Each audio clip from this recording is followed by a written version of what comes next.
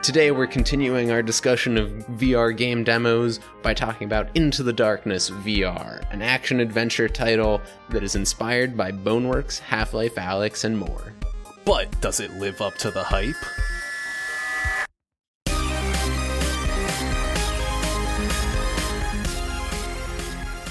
Hello, and welcome to Head-Mounted Destinations. This is a podcast about VR and VR game development. We provide our perspective as developers and provide a peek behind the curtain into how VR games are made. I'm Matt, and I'm a gameplay engineer. And I'm Carlos. I'm a level designer. Today, we're continuing our discussion on VR game demos from Steamfest, and we are focusing on a single game, Into the Darkness VR.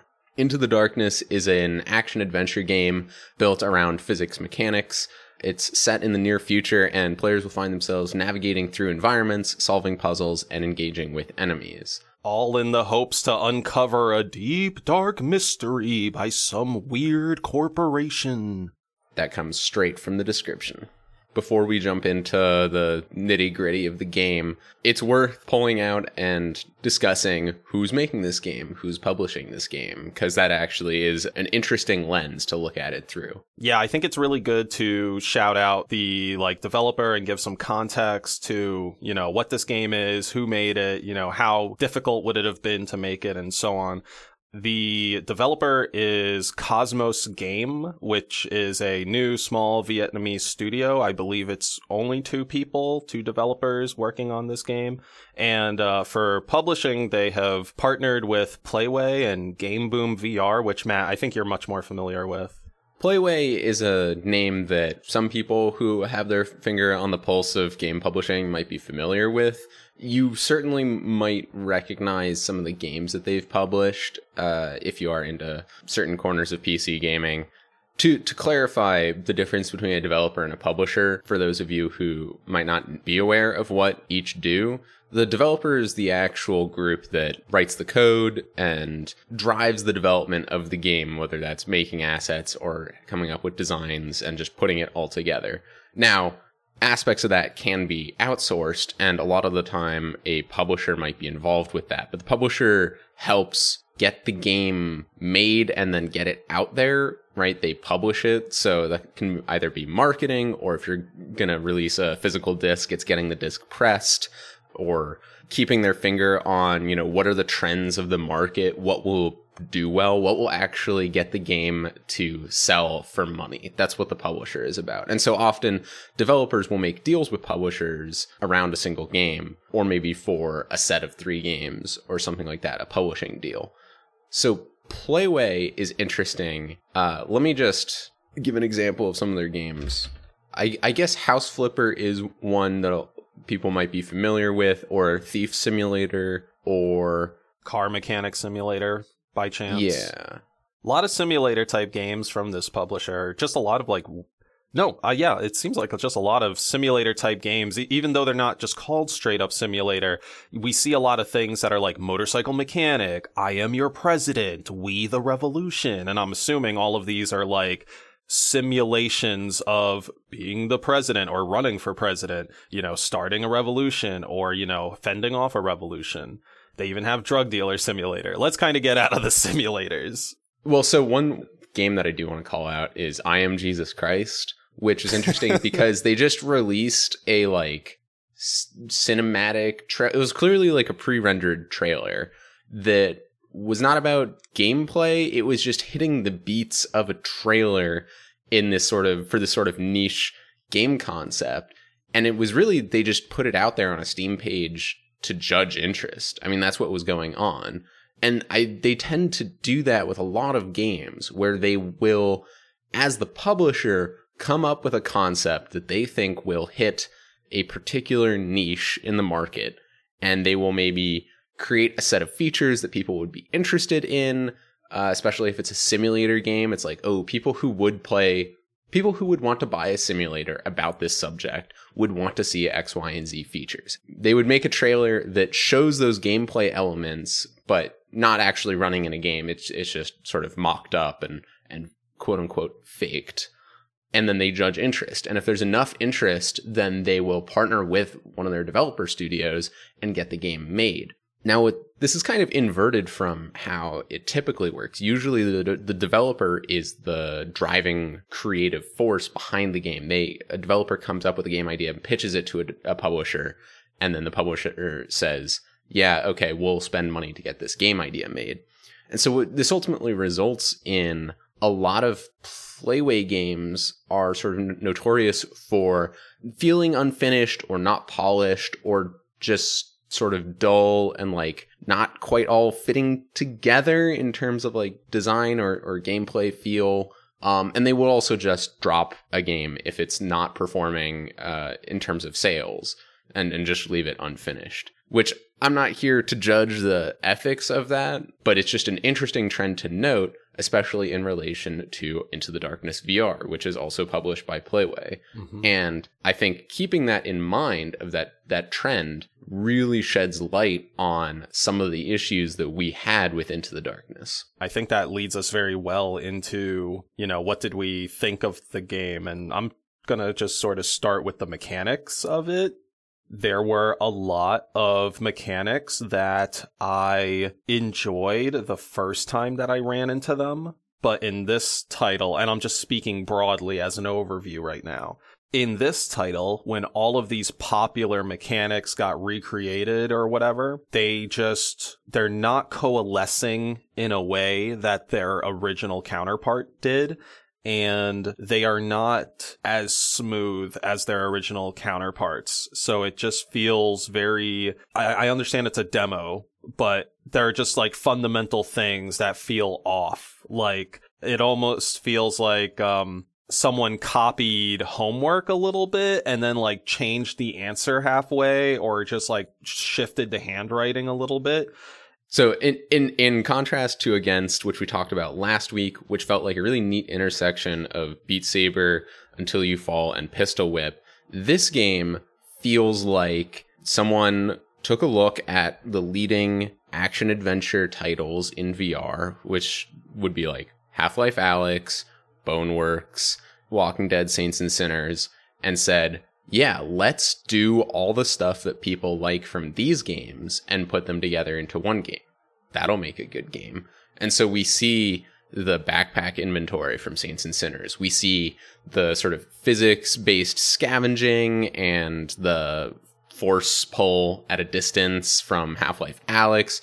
We see the physics-based locomotion from Boneworks. We see the puzzle solving from Boneworks. Yeah. But like we even see some puzzles directly from Half-Life Alyx. Like granted, I guess these are more archetypal, but like I think in the first 5 or so minutes when you have a valve to rotate and there's right next to you like a lead pipe, it's exactly that puzzle from Half-Life Alyx where you have the bicycle wheel and you have to crank it to lift up some dead guy who gives you like your shotgun, right? In Half-Life Alyx. And you crank up the wheel and you're supposed to either like force pull the shotgun off the guy, or I think you had a pipe near you that you had to then jam into the bike wheel. There was like a break in the spokes so that the wheel didn't turn back when you let go. So that same exact puzzle is here in the first like 5 minutes of the game, where you got to like turn this valve wheel to lift up a like metal garage door type device and then grab the pole next to you and shove it in there. I like this type of puzzle. I am fine with them copying that type of archetypal puzzle. It just goes to the point of like they're looking at everything that's really popular and pulling like the most popular stuff from that. But since they're simply recreating it with no like, actual recontextualization or twist on it, it just feels hollow. Right. I think it's fine to recreate something, especially if it's popular, because audiences will be familiar with it and you don't have to teach it to them, right? Using, for example, the backpack inventory from Saints and Sinners, if it's exactly the same, well, like, you don't need to innovate on an inventory interface if it's not essential to your game. Like, that's fine. But I think the 2 points where it really falls down is, why are you copying it? Right? If you're just putting it in, but it's not supporting the core play aesthetic of your game, it's not contributing to the user experience in the same direction that the rest of your elements are contributing, that's bad. And if you copy it, but you fail to hit the same level of tuning and polish that the original mechanic had, then like it will stand out like a sore thumb because players are expecting a certain thing. And that was really what I noticed in a lot of places was the mechanical tuning, the actual numbers behind the behavior in game was off on almost everything. One particular example is the force pull was far too difficult to target the actual object that you were intending to target. You had to be far too precise. Yeah. Whether it be, I don't know how exactly they're doing the detection for like what you want to force pull, but, and if you are not familiar with Star Wars, we're talking about telekinesis. We're talking about the ability to like look at something, reach your hand out from like 5 feet away. It highlights. And then I think in this game, you like pull your index finger in, like you hold the trigger in and then you yank it. I think it's that one. It feels very not intuitive for some, like there's something in Half-Life Alyx that makes it feel intuitive. I'm pretty sure it's like you do it with grips instead, or you do it with your whole hand, or it gives you the leverage to do it with your whole hand. In this game, they don't have those invisible considerations. It feels like they simply saw the mechanic, recreated it, and maybe didn't actually spend time with it, or like didn't sit down to understand, why does this work? What little details make it work? It's simply, this mechanic is here, therefore it works. And that's kind of like, I guess, I totally agree on the issue with the backpack. Like, when you are developing a game, you really need to pick and choose your battles, especially as the scope gets bigger. So you can't innovate on every little thing for a game like this, where only 2 people are making it. It's obviously like trying to be something bigger than like what 2 people make, but just those extra considerations aren't there. And I guess like something regarding the like backpack and just the inventory system in general, it just seems like right now, I don't know, like the big Resident Evil style storage box plus the Walking Dead Saints and Sinners backpack. Yeah, it's just like all of these things. I'm like, okay, I get it. Like I'm a gamer. I've seen these mechanics, but why do they feel like I'm just playing some like Frankenstein of a game, I guess? Like really the issue I see, the core issue, is that none of the development decisions are made with intent, right? It's not like, why are we adding in scavenging? Like in Half-Life Alyx, the fact that you had to scavenge for ammo and other equipment in the environment had a specific design purpose, right? It made you engage with the world, and it had a pacing element, and it allowed them to dynamically control how much ammo you had and health. And like it had all these roles that it was playing and contributing to the player experience that they were trying to hit. Here, I'm not even sure what they're intending the player to experience. Like, is it supposed to be horror? Is it supposed to be just action, going through blasting robots? Like you played it, you're like, this has like a Resident Evil vibe. I don't know if that's what they were going for. Yeah, I could talk a little bit on that. Like, what I meant by I got really, like, Resident Evil vibes while playing through it was, okay, first off, basically, like, you see the facility or the big corpo name, and it gives off, like, big umbrella vibes. You're walking down, like, the tutorial hallway, and the Red Queen, but in this case, it's, like, some blue hologram woman. Like, she's popping up and describing, like, oh, all this shit's going wrong. The corpo is experimenting on humans, but now the human experiment has gone wrong. Cough, cough, T virus outbreak. And now we got to send you into the facility to like clean it out and make sure nobody knows what went down. And I'm like, oh, that's cool. So I'm like Leon S. Kennedy. So I had that kind of cool, somewhat horror, but mostly corporate espionage / like, I don't know. I just had like that kind of mixture of like, okay, this is going to be sort of action horror with probably layers of cheese. Like I was maybe allowing wiggle room from my own past history. And actually, that's probably what they want. Like, it's now kind of just clicking with me. Like, as I was vibing with this game initially, yeah, at least initially it was giving me, like, say, Resident Evil 4-ish vibes, or somebody trying to recreate something between Resident Evil 4 and, like, 2. But, yeah, I think that definitely shifted towards the more Half-Life Alyx, especially in level design, it shifted towards Half-Life Alyx. So I can certainly see how a lot of the elements could play into that particular fantasy, right? If you have a backpack inventory and you're scavenging the environment and there's a crafting element and like all this stuff. Shambling kind of zombie-like enemies. Right. It could all build into that. But that requires like a specific eye towards that intent and very specific tuning. Yeah. And not just numerically, but in terms of the environments, right? The environments have to make a certain amount of sense and like have to be interesting to engage with visually and tactilely. And if you're not doing that, then the scavenging doesn't work, then the inventory is useless, then you're not strapped for ammo and supplies, so you're not going to engage with the crafting. Mm-hmm. Like it will all fall apart if you are not constantly working to get all the mechanics to work together to create the play experience that you want.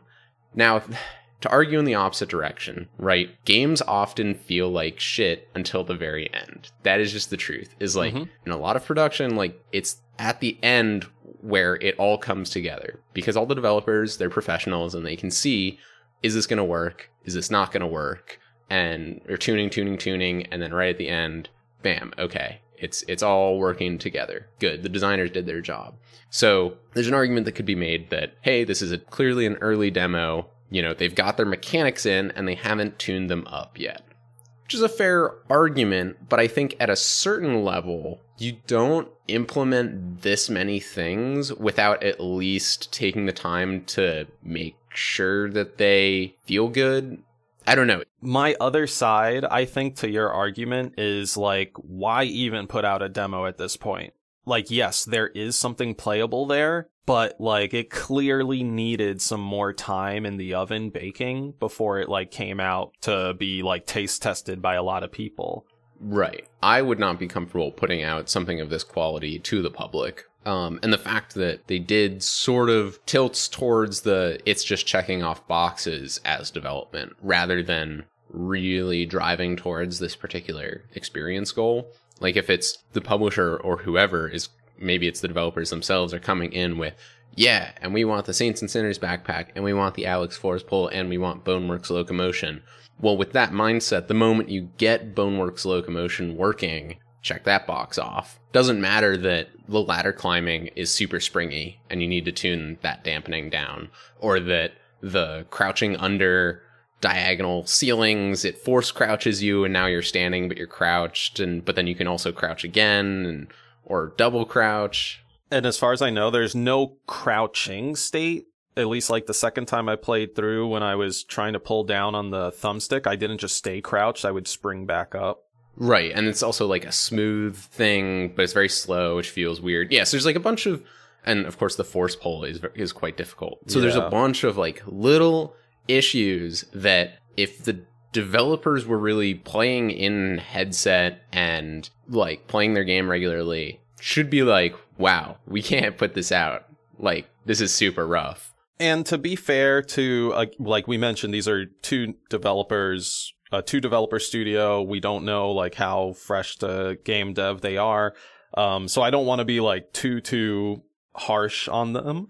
But I will say that like, yeah, I do think this game, or at the very least the demo itself, going to our previous episode where we talked a bit on like sequestering off part of the game and really like making that good, that should have happened here. I don't feel like that happened here. I feel like a demo level was put together, sure, but I don't think it was hardened and iterated on to make it like maximal fun. To go to what Matt keeps saying, it feels like everything was sort of like, okay, checkbox. Like, I get to this one section where there's a pit with electrical stuff and then a robot zombie on the other side of it.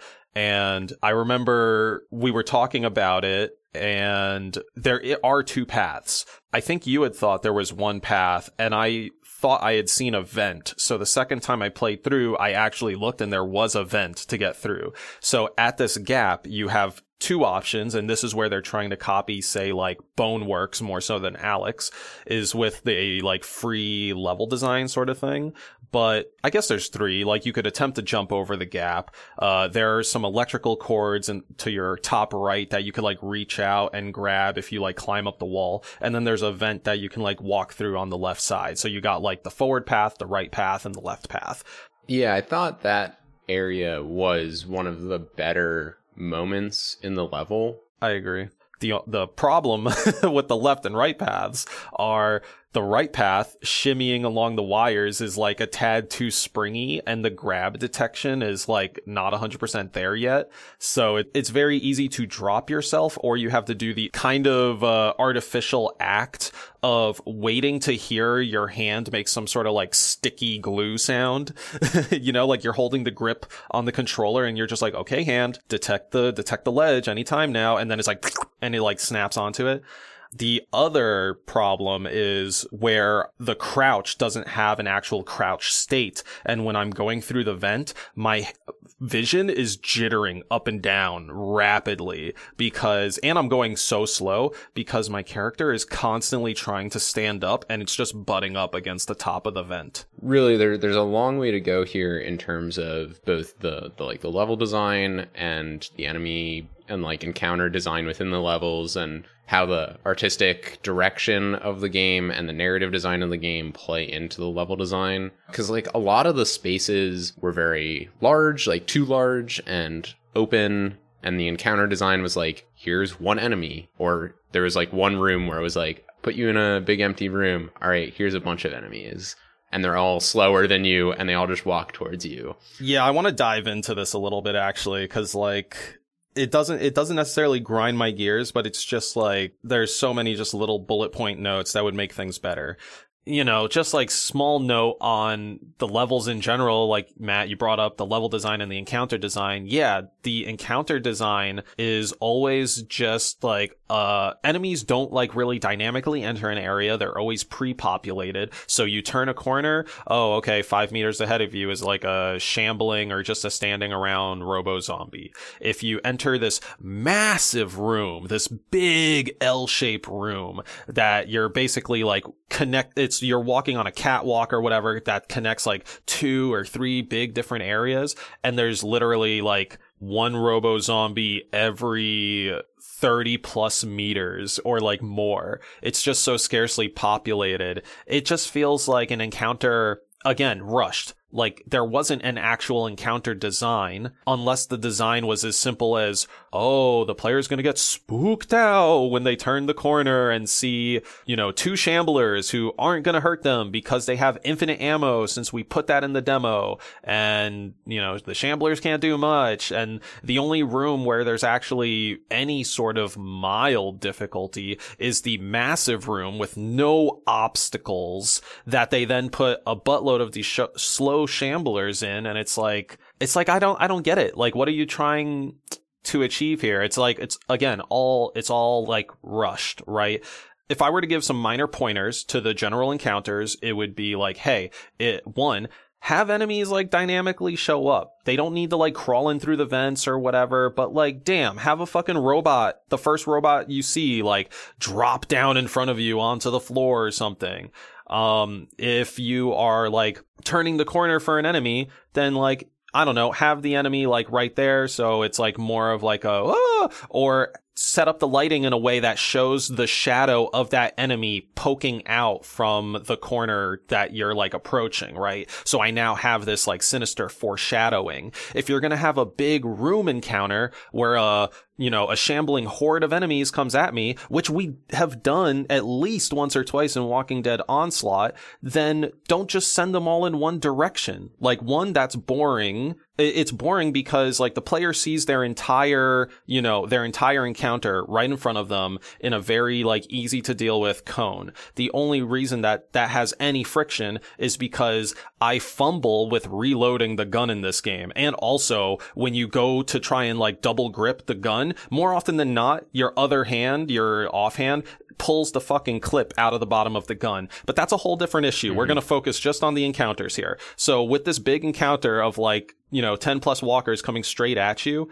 from the front, by the way, split that group up, dog. Maybe turn it into 3 groups, man. Have me take on group 1 for like a little bit. Maybe immediately have group 2 show up behind me so it flushes me into the big ass room that you want me to be in. And then have the third group start fucking petering in from the different elevators you got in the room. Have the third group peter in from like a different entranceway. Just make things happen. Present the story like we were talking about in the last episode. Damn, I like where this game could go, okay? I'm not trying to be extra harsh and critical to y'all.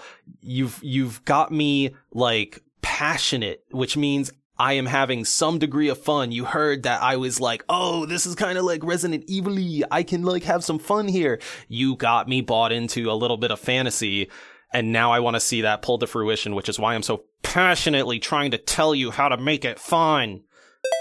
You mentioned the like diegetic level selection. There's kind of like this sort of big empty level area, a la say Boneworks or Apex Construct. The helicopters in the background. You go into a lobby. You have your Resident Evil item box, and you have your kind of map of sort of Japan, which is your mission selection screen.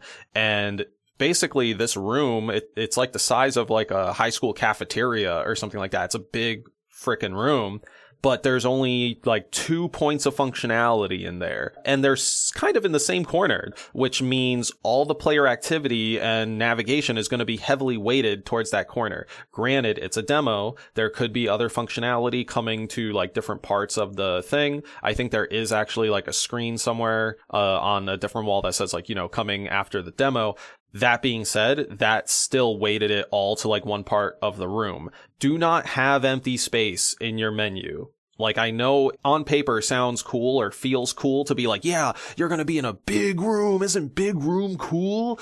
But it's so boring if there's nothing to do in there, or if I'm always going to big room and going to one corner of the room to do my whatever have you. With Stormland, they try to mitigate this by having like different like huts in their hub level that you go to perform different things. The issue with that is, depending on how often players are going to these stations, it will be annoying to have to like run back and forth.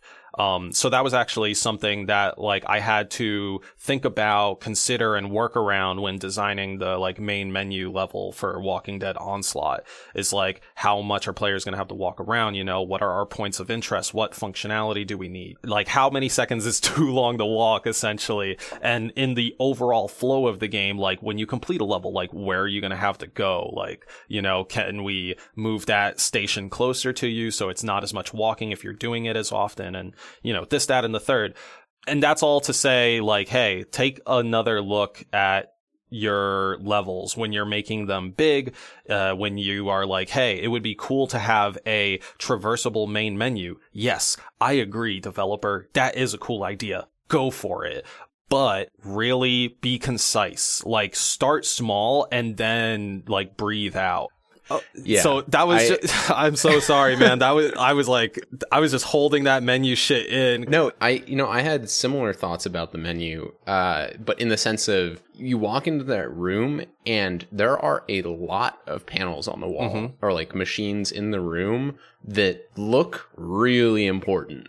There's like blinking lights and they look really cool and I want to touch them and interact with them, and they're just set dressing. This is something that's extra important in VR, is you need to focus the player attention and signal what's interactable. And a great example of this is the scanners in the level. And you actually got blocked. Oh my God, the scanners. And I had to tell you what the answer was. Okay, so scanners, I just want to preface for the people who haven't played this demo yet, like the scanners are basically your sci-fi, like hold your face to this, or hold your hand on the blue surface. So it goes beep, beep, beep, beep, beep, and scans you in. Like, oh, but there is also an additional like ID card scanner or something. So there's 2 scanners.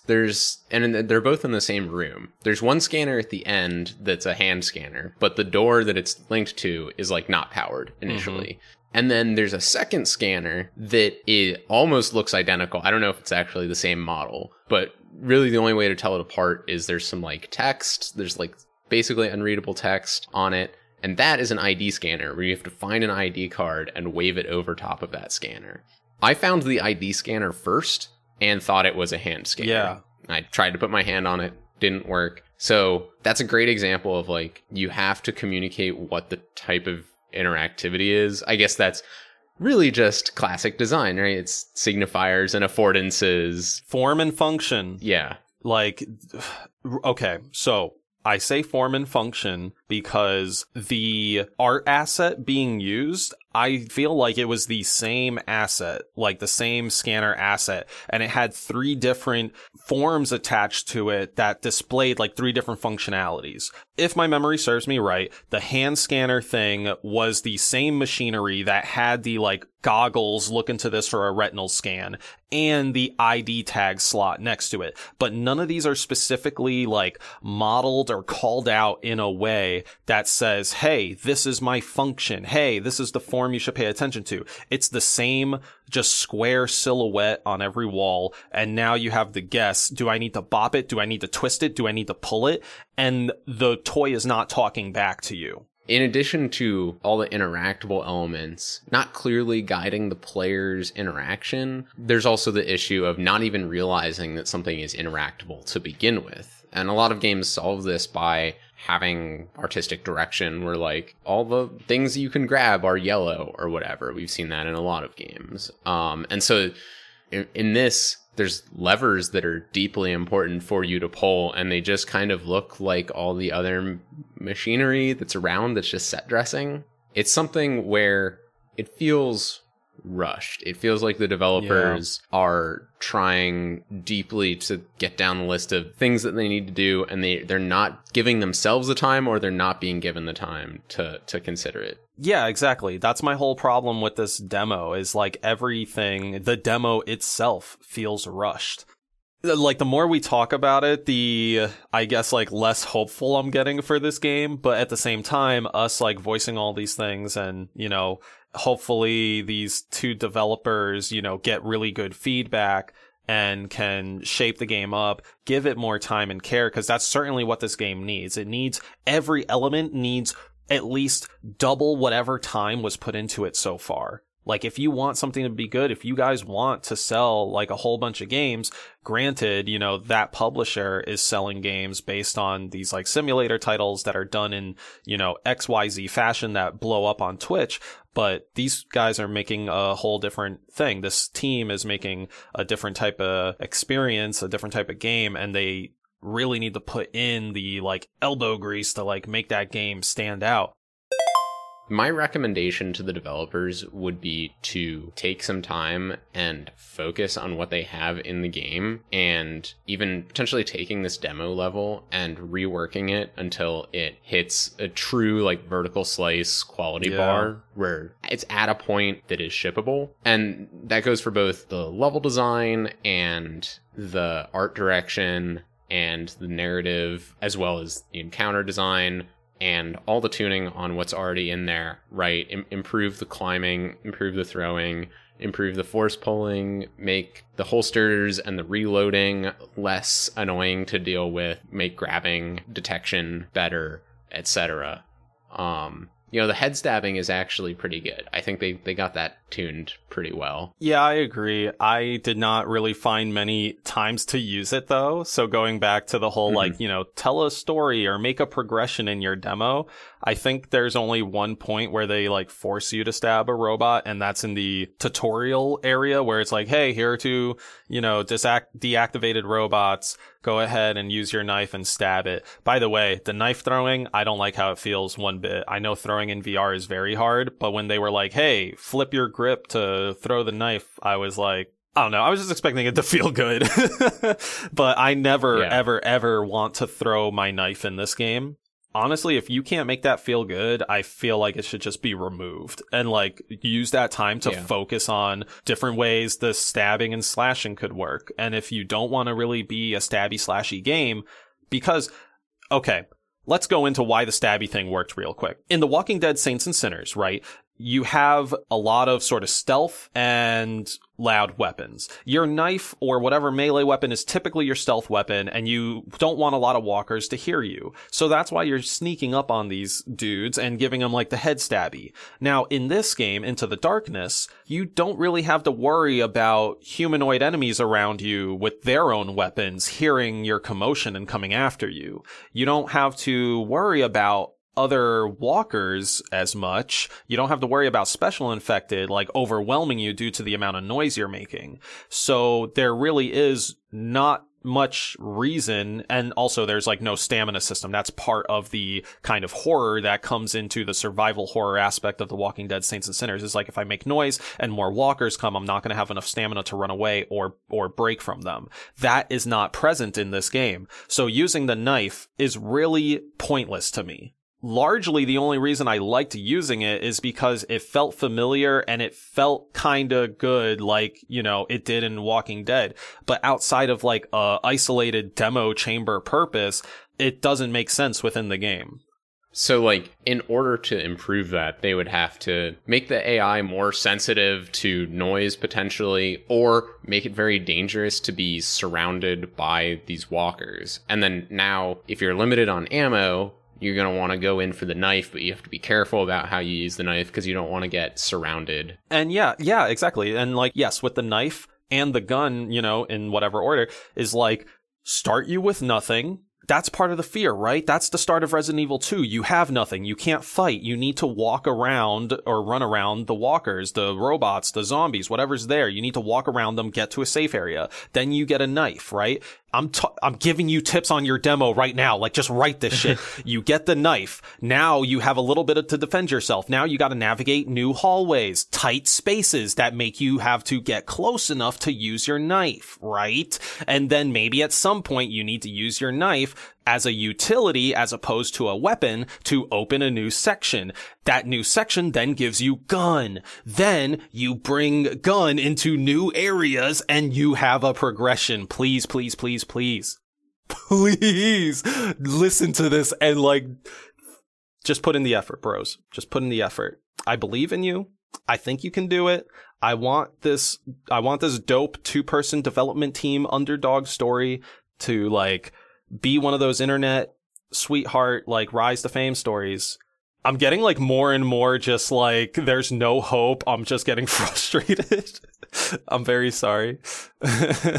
Yeah, man, it's got that Playway feel where normally if you've got a niche in the market, then people are okay with a certain level of jank, right? Like, if you're the only one putting out Drug Dealer Simulator, then people who want to play Drug Dealer Simulator, they're gonna be okay with a certain level of unpolished gameplay. Right. But VR is different in the sense that any jank, any friction in the experience is like multiplied by 100 because it's no longer just this game that's being weird. It's like the world that you're in is behaving badly.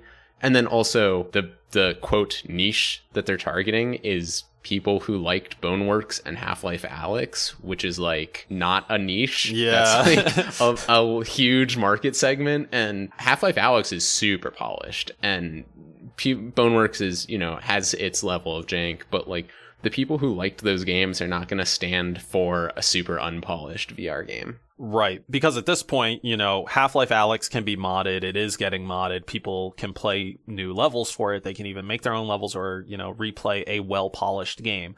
This is like going into the action-adventure market, like seeing Uncharted and being like, oh, I think I could jump into that and make another one of those. And then, like, I don't know, you like try putting it together and you put out something like more akin to like a Gameloft version of Uncharted. And it's like, obviously there are very differing qualities here.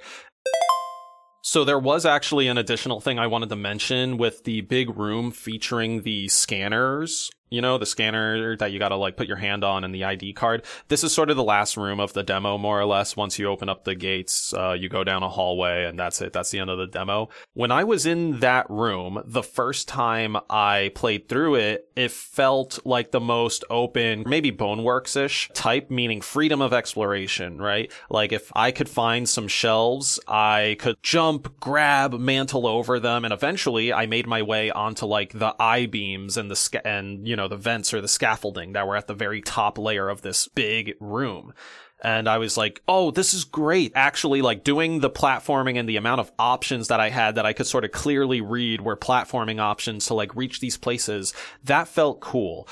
Actually, like reaching those places had like no value or reward besides the value being primarily like, oh, I'm seeing the level from a different vantage point. It's not like, oh, there's a collectible just randomly really up high here, and if I figure out how to make it, I'll find that Easter egg or that collectible. If there's a player that's curious, they are going to like follow the rabbit hole to its conclusion. And that conclusion needs to be like a pot of gold or a treat or something. And that's just not present in this game. I understand it's a demo, but again, bake it more, iterate on it, show it as an actual vertical slice. Don't show it as a like tech demo. That's what this feels like. It just feels like an amalgamation of tech demos. It doesn't feel like a vertical slice of a game. There are a plethora of small things you can do featured in this episode that will maybe help that get better. Or at the very least, it will help to give you some idea of like what players are thinking when they play your game. As we said last episode, the point of a demo is to give the player a taste of the game, to get them interested, to make them want to buy it or wishlist it, which means it has to meet certain expectations. It has to put them through a progression, give them an arc of experience. A tech demo, at least now in the current VR market, does not serve to alight interests in the hearts of your players. So this is not effective as a demo. This is a demo that could show a lot of promise, but currently, since it is a ineffective demo of the potential, we are just left with this 30-minute hodgepodge of different tech that could be fun if actually developed. Revisit the level design, iterate on the artistic direction, maybe cut some features, tune everything so that the kinesthetics of all the actions that you're doing feel good and you're not fumbling to do basic actions in the game, and focus in on making interesting enemy encounters with what you have. Just polish and iterate until you've actually got something that is close to shippable, until you actually have a true vertical slice, and then continue on with main development. And for God's sake, play your game in the headset for an hour a day. An hour in the headset a day keeps the critics away. I really like that.